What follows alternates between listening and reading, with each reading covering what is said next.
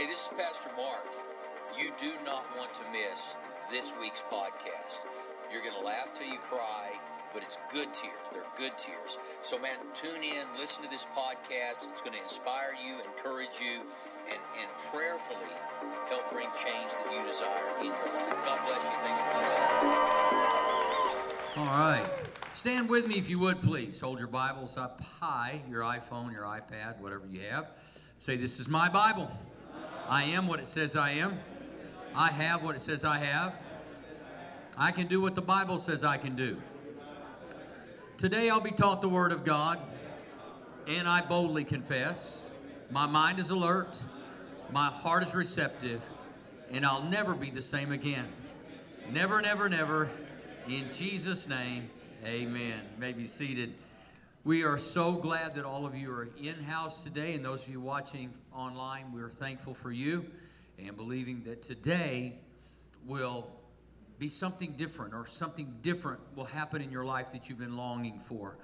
How many of you know oftentimes we lose our ability to dream, to imagine?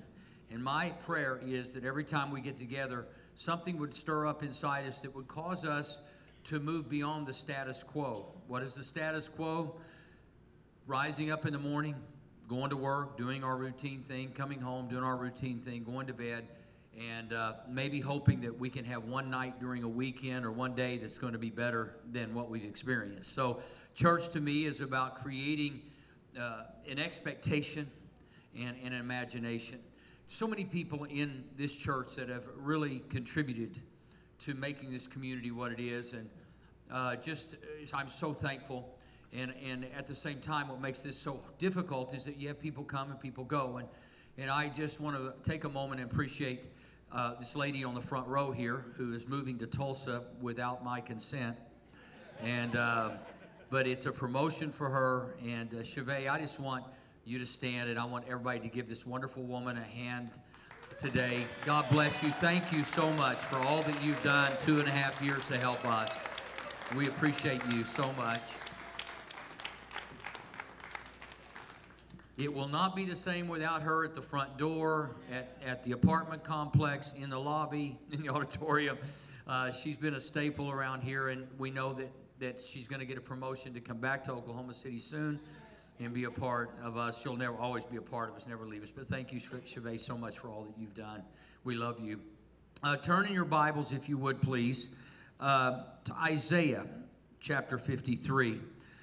I began the series on community a few weeks ago, and then last week I began a sermon entitled Contributing to Community. In other words, all of us have something to bring to the table. All of us have something that we can contribute to what God is doing, not just in our neighborhood and our families, but in His church. And so often we measure our ability to contribute by the flaws in our lives instead of the gifts in our lives. And every one of us in this place, watching online, you are gifted and you are skilled in some area of life, and you bring something to the table everywhere you go. The problem is we most often can count all the deficiencies in our lives. We can articulate those and the flaws that we have, the sins we've committed, and our focus is on those things. And as a result, we often say, man, I don't have anything to offer. I want to tell you today, you have something to offer to God's kingdom, to your community, to your home. It's just about wiping away the things that you focused on your whole life, the failures in your life, the things you wish you could take back, the things you wish you could do differently. We can't go back. There's an old saying, you can't unscramble eggs. But let me tell you, the hens are still laying. And there are some new eggs to be had. And so don't try to unscramble your past. Try to make sense of your future, and you do have a future. And the problem is that most of us focus on the pains of our past, the regrets, the things we've done wrong. And in Isaiah chapter 53, it says in verse 4, "Surely he took up our infirmities and carried our sorrows, yet we considered him stricken by men, smitten by him, and afflicted. But he was pierced for our transgressions. He was crushed for our iniquities. The punishment that brought us peace was upon him. And by his wounds, or one translation, by his stripes, we are healed. The full gospel, charismatic, Pentecostal movement, however you want to, whatever term you want to give it, was a great movement and is a great movement. In other words, charisma goes back to the Greek, talking about the gifts of the Holy Spirit. And that we actually, in this movement that I call Pentecostal, charismatic, full gospel, whatever, believe that God is the same yesterday, today, and forever. And whatever Jesus did while he was walking the earth, whether it was raise the dead, heal the sick, whatever it might have been, we believe that he's the same yesterday, today, and forever. Now, in the process of allowing this, the full gospel charismatic experience to happen, obviously there are physical expressions that sometimes turn people off, and as a result of the fear of maybe strange things happening, we decided not to believe in that, or at least publicly. Well, I will have you know that I do believe publicly that God still does things today that we could never imagine had we not seen them in the Bible. And so because we've seen them, I do believe in healing. I believe in healing. Now, with that said, most of the focus when you use the word healing has been on the physical part of our being. In other words, somebody has cancer and we pray over them. Dodie Osteen, Joel's mother, for instance, I've known the Osteens forever, worked with their family and done vacations with parts of their family, and so I know them well. And to know that Dodie was completely healed, she'd just been given a short time to live, and she was healed. Now, you can argue with that all you want, but you're never going to win that argument with Dodie when the doctors look and say, we've done all we can do. You're in the hands of God. And she put herself in the hands of God, and God healed her. And then the great argument is, well, why? This is what the devil does, distract us. Then why was she healed and somebody else wasn't? We can go down that path all we want, but we will never know exactly the ways of God. We'll never understand it all. But just because we don't understand doesn't mean we shouldn't believe. And even Jesus said, blessed are those who haven't seen and yet believe. And so I want to create a belief system today in God, but I want you to create a belief system in you. And when I talked about the physical aspects of healing, I want you to know the greater challenge in our world today, or at least equally as great a challenge, is our mental health. Most pastors won't talk about mental illness, but I feel like 4 years ago I was mentally ill. I'm just being honest with you. I know I wasn't in my right mind, and I know that I wasn't thinking right. I was depressed. That's mental illness, and we don't talk about that. And the reason we need to talk about that is it's typically the way we think that either motivates us to do something or prevents us from doing something. I'm not significant. I have nothing to contribute to the community. I have nothing that I can bring to the table because I just don't feel well. I don't think right. And you have outbursts or whatever it might be. I want you to know today that you walk through and you work through that illness by what you do, not by sitting around coddling it. And I know that's difficult because I was there. I preached through that mental illness. Now, I didn't do it perfectly, but I would say to you, and it doesn't embarrass me to say, I know that things were not right. When you do something wrong, guess what? It begins with how you think. As a man thinks in his heart, so is he. So any behavior that we exhibit, any actions that we take, don't begin physically, they begin mentally. So we have to renew our minds by the washing with the water of the Word. So when you read the Bible, many people don't like to read. Many people don't like to read the Bible. It's a perfect setup by Satan. Because when you get the Word in you, the Word begins to cleanse your mind and the way you think, and it will change how you respond to crises and opportunity. And so there are those of you here who say, well, you know, I'm coming to church. That's a big hurdle that I had to overcome. I get that. But you know what? God has more for you than just being an attender. God wants you to contribute to His community in the midst of whatever sickness you might be walking through or whatever difficulty you're not unique. We all have issues. Hello? I have issues this morning, and I'm standing up here and I'm preaching through my issues. You say, well, what are they? It would take a half hour just to get started. You know, it's just, the funny thing about it to me is we don't get to do what we do because we don't have issues. Because everybody has them. Jesus died on the cross for the sins and issues of all mankind. And for some reason, the devil has convinced us that we're not good enough to do what God's called us to do. I'm telling you right now, do what you're called to do in the midst of your mess. That's how come we don't measure people by their performance. We measure people, if you will, by their willingness to walk out the will of God for their life. Everybody that serves in this church, I mean, you're going to hear some.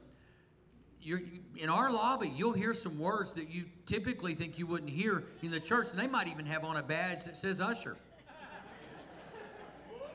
No, it's okay. Yeah, I mean, just look at them and go, I can work in this church if he can. You see, because I mean, the churches I grew up in, man, if you said one off-color word, you were cast out into the outermost darkness. And you know, I'm not suggesting that we don't have standards, but you have to have your own standard. And certainly we don't want to hurt people. That's not what I'm talking about. But people slip up. People make mistakes. And when you do, all I can tell you is get up. That's what it's all about. Don't stay down. Don't quit. Don't give up. Rise up and say, dust yourself off and go, that was a blank mistake, wasn't it? Ha, ha, ha, ha. And you get to fill in the blank. Contributing to community. Remember last week I talked about taking ownership of your hurtful past. Everyone in here has a hurtful past. Everyone in here can probably at least take us back to one moment in your life when someone hurt you or you got hurt. And you know what? That's still in your mind. I can remember times where I was hurt. I can remember the people that were there when I was hurt. Now, with that said, let me tell you the difference today in how I think than then. If I'm going to be hurt by you, the very first thing that I have to do is give you permission to hurt me. You have to have my permission. You can be as mean as the devil himself, and if I know who I am in Christ, I don't have to receive your meanness. I don't have to receive the pain that you want to inflict on me, because every now and then we all want to kind of reach out and touch someone and get revenge. I mean, it's a part of our fallen nature. And unfortunately, too often, we respond to that fallen instinct. And so what I've had to do is learn in my life that any hurt that I possess should not be connected to someone else. Now, it doesn't mean that someone didn't attempt to hurt me, mean to hurt me, because maybe they did. And you know, maybe they had some success. But the only way I'm going to get over that hurtful past is not to get them to change, but to make myself change. That's the only way I get over it. Because if you require an apology, require it. Now, I'm not saying that we shouldn't apologize when we've done wrong. But if we require, not want, require an apology to get well, you may be sick and hurting the rest of your life. Your mom never apologized to you for leaving. Your dad never apologized to you for hitting you. Whatever the case may be, there's never been an apology. Now, you love your mom, you love your dad, but that hurt still exists when you get around them. You say, well, how's that ever going to go away? They can't go back and fix that, but you can go inside and fix that and say, I choose to forgive. I'm going to let that go. I'm not going to let that hurt stick in my soul. I'm going to live free. So we have to take ownership of our hurtful past. Now, here are just a few points, and if you want to take notes and write these down, I'll try to go a little bit slow. But our self-esteem is often what's damaged by unkind words and actions. So if you want to address those, here's some practical suggestions. Make a list of areas in which you know yourself to be competent. Most of the time, we make a list of what we know to be incompetent in our lives. So what are the things in your life you know you're competent in? You know, whatever, I show up for work on time every day. I'm a good employee. I mow my yard. And if you're my neighbor, I will come and tell you how competent you are when you mow it. And I will applaud you and appreciate you, because I appreciate beauty.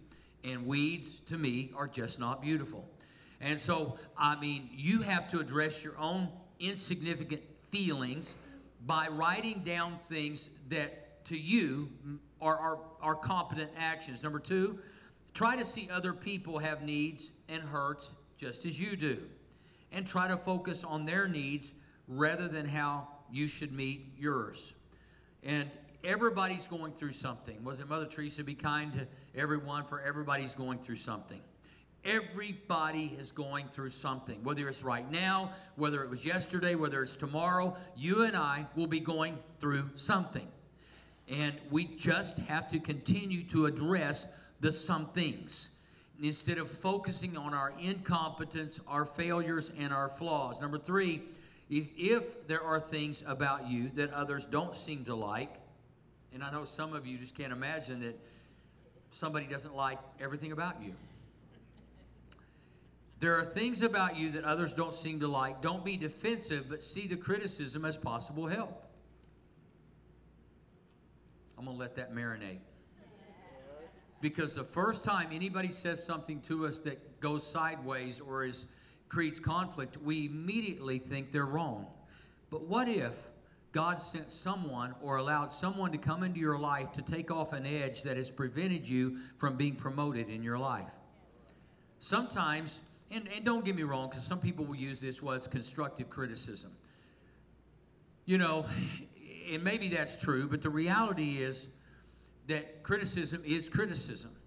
And how we address that criticism will determine the outcome of our lives, not the criticism itself, because some people have been held back by criticism, not because of the criticism, but by the fact that they have embraced that criticism and allowed that to be a part of their hurtful past. Trust me, as a preacher, I'm criticized every week publicly. All you have to do is follow me on Facebook, follow Mosaic Church on Facebook, and usually there's somebody who has a really good opinion or bad opinion about me. And it's not just me, it's every preacher, it's every pastor, it's every singer, it's everybody who ever gets on stage, everybody who ever opens their mouth. If you're a boss, you've got to deal with it. And you know, you just have to embrace it. Go, you know, I wonder if there's any truth to that. You know, we had one post recently coming back, and actually, you know, it was really interesting. At first when I read it, it kind of hit me, and then I thought, you know, there may be some reality, some truth to what this guy's saying. And actually, I responded back in a polite way, because I thought, you know, this is what he feels regardless of what I think. Never discount what someone feels, because feelings are real. Now, you don't have to agree with that feeling, because it may not be something that resonates with you, but the reality is that's how they feel. And you're processing it through how you think, and those two don't connect easily. So you have to try to be empathetic and understand why they might be feeling the way they feel. You may never agree with it, but you can validate it. I'm sorry that you feel that way. I can't imagine what that must be like to feel that way. And it may be, you know, I hate your guts. It must be miserable hating my guts. That must be a terrible thing to wake up to every morning. Can't imagine waking up to hate every morning. That must be a horrible feeling. Instead of getting defensive and saying, you can't possibly hate me, I got guy. Just let them feel until they change their mind. Number 4, thank God for your uniqueness, because you are unique. I'm unique. We're unique, each and every one of us. Number 5, pray that God will help you accept what you can't change and change those areas that need improvement. Pray that God will help you accept those things. In other words, if you have big earlobes, there's probably a good chance you're going to have big earlobes this time. Actually, probably bigger next year, because ears never stop growing. It's a terrible thing. I remember right before Will Roberts passed, I was at his house, and I thought, that man has got some ears. And I loved him, and I respected him and for all he had done, but I'm just sitting there in his living room, and I'm talking to him, and I went, wow, I don't know if I want to live to be 101, because can you imagine they'd be like this? They keep growing. Anyway, it's just a thought. So, I know it's strange. It's 9:30. I haven't even had a drink of Red Bull yet. I probably should take one. Okay, so take ownership of a hurtful past. Take ownership, listen to this, of a hateful heart. If you don't address your hurtful past, you will live your life with a hateful heart. And it's not because you want to be hateful. It's just that hurt has so consumed your soul that you don't even like you. And the Bible says, love your neighbor as you love yourself. The very first person you need to learn to love outside of God is yourself. If you hate you and everything about you, you will hate everybody else and everything about them. Because hate will be your focus. Why is hate your focus? Because hurt remains in your soul. If I keep hurting, I will keep hating. It's called spiritual cholesterol. So a hurting heart or a hateful heart is the child of a hurtful past. It's the offspring of a hurtful past. So if you have a hateful heart, know this: you've given birth. It's been given birth by a hurtful past. And so I want to challenge us as we contribute to our culture, our community, to address your hurtful past. And if you do that, you will have an easy time getting rid of your hateful heart. Enter his gates with thanksgiving and his courts with praise. Why do you think the Bible says that? When you get grateful, let me tell you, when you get grateful and you get thankful, the hurts of the past are forgotten. So get up every day and find something to be grateful for.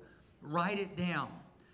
Give a card to somebody. Do something that communicates to somebody you're thankful for them, you're grateful for them. It's just so easy to forget and just be when you're getting along. Remember this: when you're just getting along, you're just getting along. That's all you're doing. But if you want to elevate and go from glory to glory, don't just get along in life. When things are going good, help make things go better. If you're getting along with your spouse right now, imagine what will happen when you're getting along and all of a sudden you do something nice or say something nice. They'll think you did something wrong. Why? Because everything's going great. Why should I tell her I love her now? Why should I get her a gift now? It's not her birthday. It's not Valentine's Day. It's not Christmas. It's not Thanksgiving. It's not Hallmark Sunday. Do something to surprise that person that you love when you're getting along. Don't wait until you fight. Get along. And while you're getting along, do something nice and address that. Psalm 13:2 says, how long must I wrestle with my thoughts and every day have sorrow in my heart? The psalmist is saying, how long do I have to do this? How long will my enemy triumph over me? Look on me and answer, O Lord my God. Give light to my eyes, or I will sleep in death. My enemy will say, I have overcome him, and my foes will rejoice when I fall. But I trust in your unfailing love. My heart rejoices in your salvation. You want to focus on something? Let your heart rejoice in his salvation.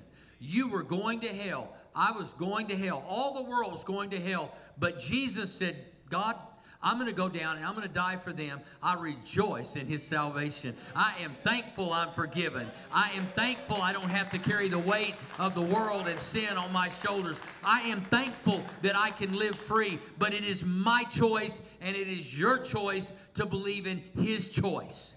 His choice was to die for our sins and give us life and give it to us more abundantly. That was his choice. Now, what you do with his choice determines the outcome of your life. People are always asking, God, why this? God, why that? And God's saying, I made a choice. I did what I said I would do. Now, what are you going to do with what I did? God takes the blame for our decisions every day. He made a great decision, I think. Because I personally don't want to be separated from my Creator forever and ever and ever and ever and ever. And the only way that I'm not separated is through Jesus Christ, his Son. Now, if you don't address a hurtful past and you possess a hateful heart, listen to this. This is research. Medical research has found new evidence linking heart disease with anger and hate. According to an Associated Press release, Dr. Redford Williams Jr. and some colleagues did a personality study on 118 students in law school. They were graded on their hostility. 25 years later, 20% of those who had scored highest as being angry and hateful persons had died, compared with only 5% of those who had registered lowest. I don't know about you, but I want to outlive all of my haters.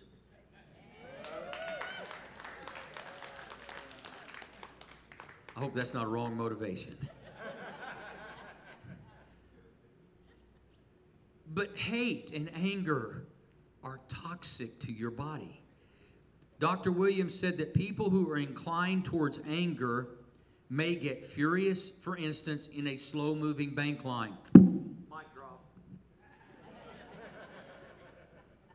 That was me in the past. Now I just find the longest line. And you know what? I start meeting people. Hey, how are you? We're going to be here a while. What's your name? What are you buying? What's going on in your life? How's your marriage? Any kids? Where'd you go on vacation? What's happening? Oh, look, we're already at the front of the line. Darn, so sorry.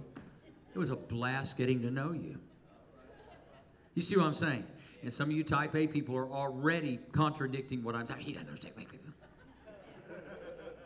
You have a problem.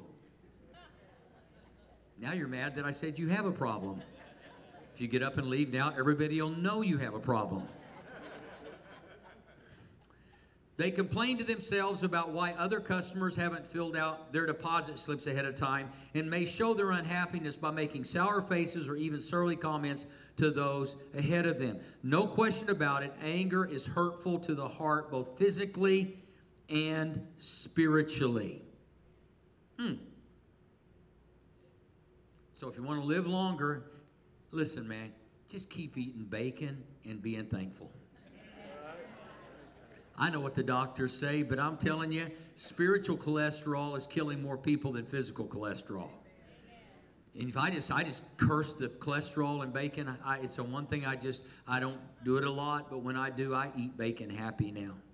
And if it costs me 5 minutes of my life, so be it, Porky. The prayer of David, Psalm 51:10, create in me a pure heart, O God, and renew a steadfast spirit within me. Do not cast me from your presence or take your Holy Spirit from me. Restore to me the joy, here we go again, of your salvation. Man, if you don't have anything on earth to be thankful for, you can always be thankful for his salvation. And sometimes it just passes us by, the power of salvation, that we have been saved, we've been set free, we've been redeemed, we've been bought back. We don't have to worry about going to hell. We don't have to worry about all those things. Greater is God in us than the devil in this world. I'm happy about it. And grant me a willing spirit. Grant me a willing spirit to sustain me. And now, all of a sudden, you notice how the psalmist turns there. Grant me a willing spirit. So my willing spirit is what keeps me from worshiping a hurtful past and prevents me from having a hateful heart. My willing spirit. If you have an unwilling spirit, don't worry. You're going to be in trouble and hateful and hurtful the rest of your life. How many of you have heard the saying, hurting people hurt people? If somebody is trying to hurt you, you need to look at them with sympathy and say, it's only because they're hurting. You would not want to hurt me if you yourself were not hurting. I would not want to hurt you if I myself was not hurting. We respond out of what's going on in our hearts and in our lives. So if somebody goes around hurting other people, don't get mad at them. Go up to them and say, I'm so sorry for your pain. They may look at you and not understand at all what you're saying. Say, but how come you would say it? Because you seem to go around wanting to hurt other people. Now make sure there's a distance between you and them when you say that. But that's typically the case. So develop a mouth for the future. Remember, what you say is what you will have.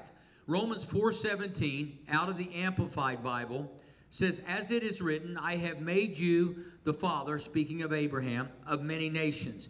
He was appointed our father, Father Abraham, in the sight of God in whom he believed, who gives life to the dead, listen to this, and speaks of the non-existent things that he has foretold and promised as if they already existed.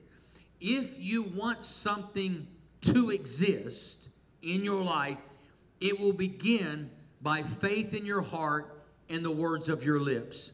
I can do all things through Christ who strengthens me. Those words will begin to change the direction of your life, believe it or not, because your ears are hearing it, it's being sown into your heart, and out of that comes the response of following those words. It's not magic, it's called faith. Faith comes by hearing, and hearing by the word of God. So when you say these words, I can do all things through Christ who strengthens me, it begins to put faith in your soul that in fact nothing is impossible with God. Now we have to work. It's a discipline. It's not a feeling. It is a discipline that we develop to watch the words that we speak. I have for 4 years spoken words, and after reading the book of Job, I'm just going to tell you right now, this is just who I am. During my darkest hours, I read the book of Job. Nobody ever does that. But God spoke to me to do that because he said, Mark, I want you to learn how to suffer redemptively. I know this sounds silly, but most of us suffer punitively.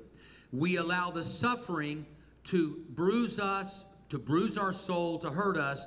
God says, I, my son, learned obedience through what he suffered. That's called redemptive suffering when you learn obedience. And when I started reading Job and I saw Job's life and how bad it was, and then at the end of his life, or at the end of his suffering, better yet, he got back twice as much. So guess what I told God?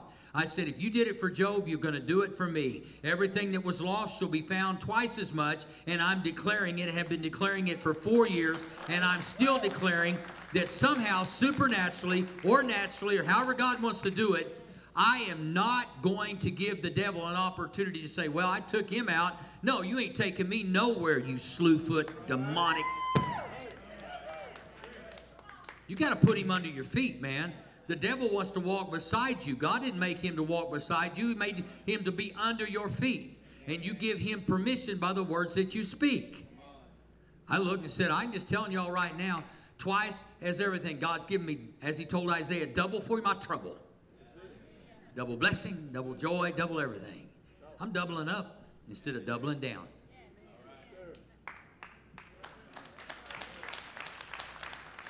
Develop a heart to go to the top. Don't camp where God has moved on. Many people say, wow, life is good. I'm not going to move. Well, if you started climbing the mountain to summit the mountain and you settle on the side of the mountain because you got a view, you have missed the point of your climb. You were called to go to the top. You were called to go all the way to the top, and the devil will give you some beautiful views along the way, and you will settle at a place that God did not call you to settle like Abraham's dad did. And I'm telling you, God spoke to Abraham. He said, I didn't tell your daddy to stop here. And he said, I want you to go to a place I'll show you, which was the promised land, which was Canaan. God said, I've got such good for you that I don't want you to stop here. Somebody said, man, I never thought I'd go this high in the company. I'm just glad I'm here. I'm not. Not if God told me I was going to the top. I'm not glad I'm here. I got a lot of climbing left to do, and I'm going to smile and climb. I'm going to get to my destiny. I'm going to get to my purpose. I'm not going to quit. You don't live your life by the opinions of man. You live your life by the word of God. And too many people are listening to what others are saying about them instead of what God is saying to them. You rise up. You move forward. Greater is he who's in you than he's in the world. His promises are yes and amen, every one of them. And you can sit around and blame your upbringing, wrong side of the tracks, mom and dad this, uncle that. You can do that the rest of your life, or you can rise up and say, I know who my real father is, and my real father sent his real son to take care of this real child, and I am believing in him. You'll have to talk yourself into what Jesus died for, because I'm telling you, there will be opinions. People tell you you'll never make it. You know, you graduate at the bottom of your class. You got all kinds of reasons that you can't. But let me tell you, you've got a God who paid the price for every reason that you have. And he said, I already paid for that. You can be who you want, go where you want, do what you want. But you got to choose. Well, you know, I just don't want to hurt anybody's feelings. We have too many people making decisions based on hurting other people's feelings. Some people stay at church just because their kids are at that church. Well, I don't really like it here, but my kids are here. You know what? You need to think. You need to think. We all need to think. So why am I where I am? Why am I doing what I'm doing? Well, I don't want to hurt anybody's feelings.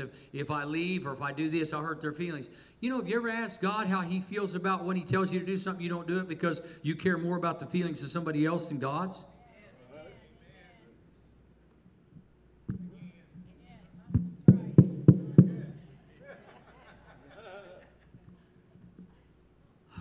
I'm meddling now. One reason we can hardly bear to remain silent is that it makes us feel so helpless. So when I say silent, I'm talking about silent about the things that you doubt. It's too often that we declare what we doubt instead of confess what we believe. We are so accustomed to relying upon words to manage and control others. If we are silent, who will take control? God will take control. But we still will never let him take control until we trust him. Silence is intimately related to trust. So develop a heart to go to the top. Develop discipline to hold yourself accountable. Though you probe my heart and examine me at night, God, though you test me, you will find nothing. I have resolved that my mouth will not sin. And lastly, take ownership of helpful promises. This is what I'm talking about. What comes out of your mouth? What are the promises of God?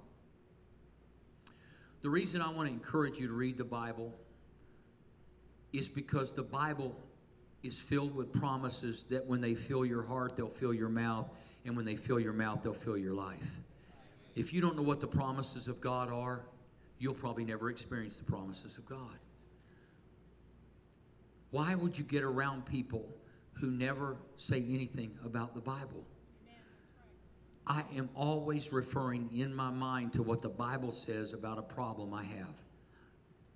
And oftentimes, one of my favorite scriptures is either nothing's impossible with God. So whatever's going on right now, I know what's going on, but I'm going to declare nothing's impossible with God.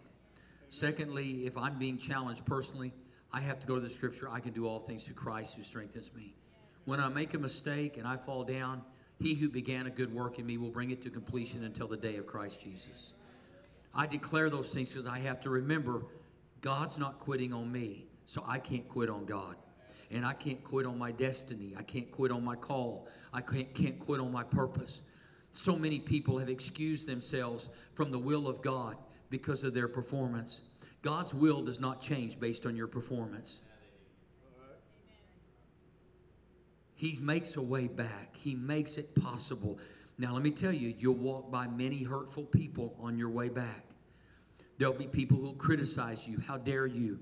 You know, you've been married half dozen times. I'm believing God that number 7 is like heaven for you. Quit counting how many marriages went bad. Count the one that's going to go good. Quit judging yourself. Quit being critical of yourself. We all make mistakes. And, think about it this way. If you've been divorced 4 times, that's only one more than the person that was 3.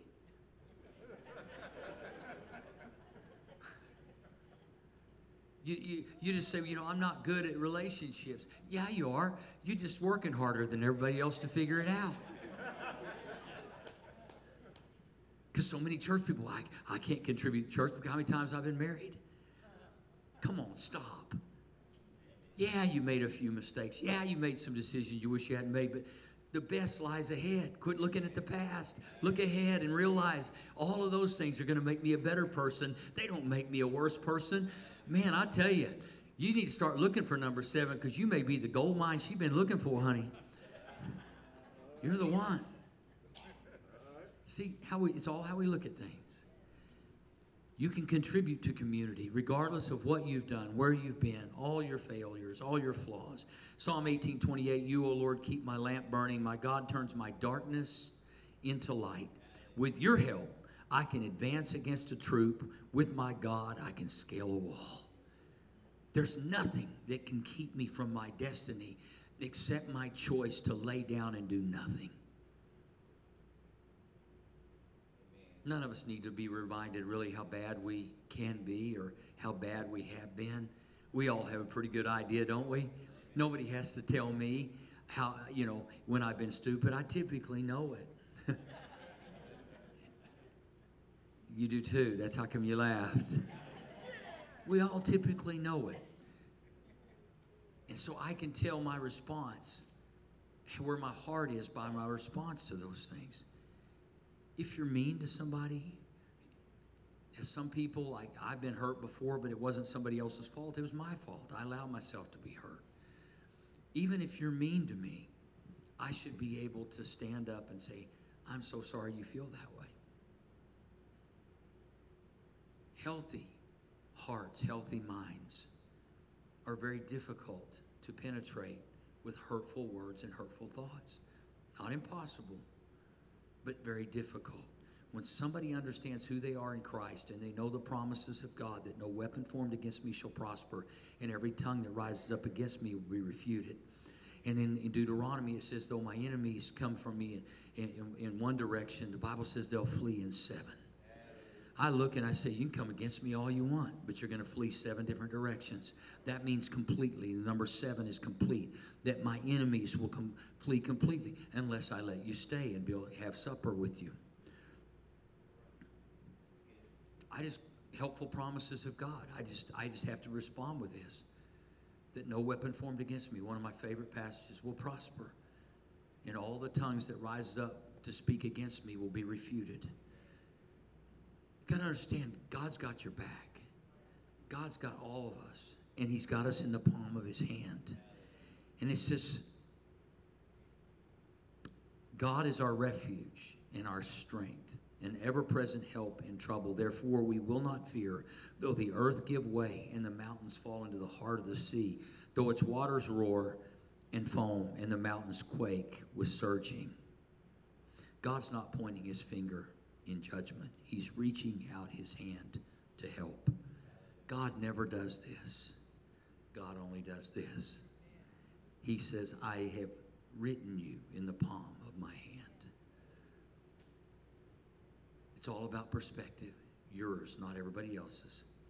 It's all about your opinion of yourself, not everybody else's. So it's time for you to realize you bring something to every table that you sit at.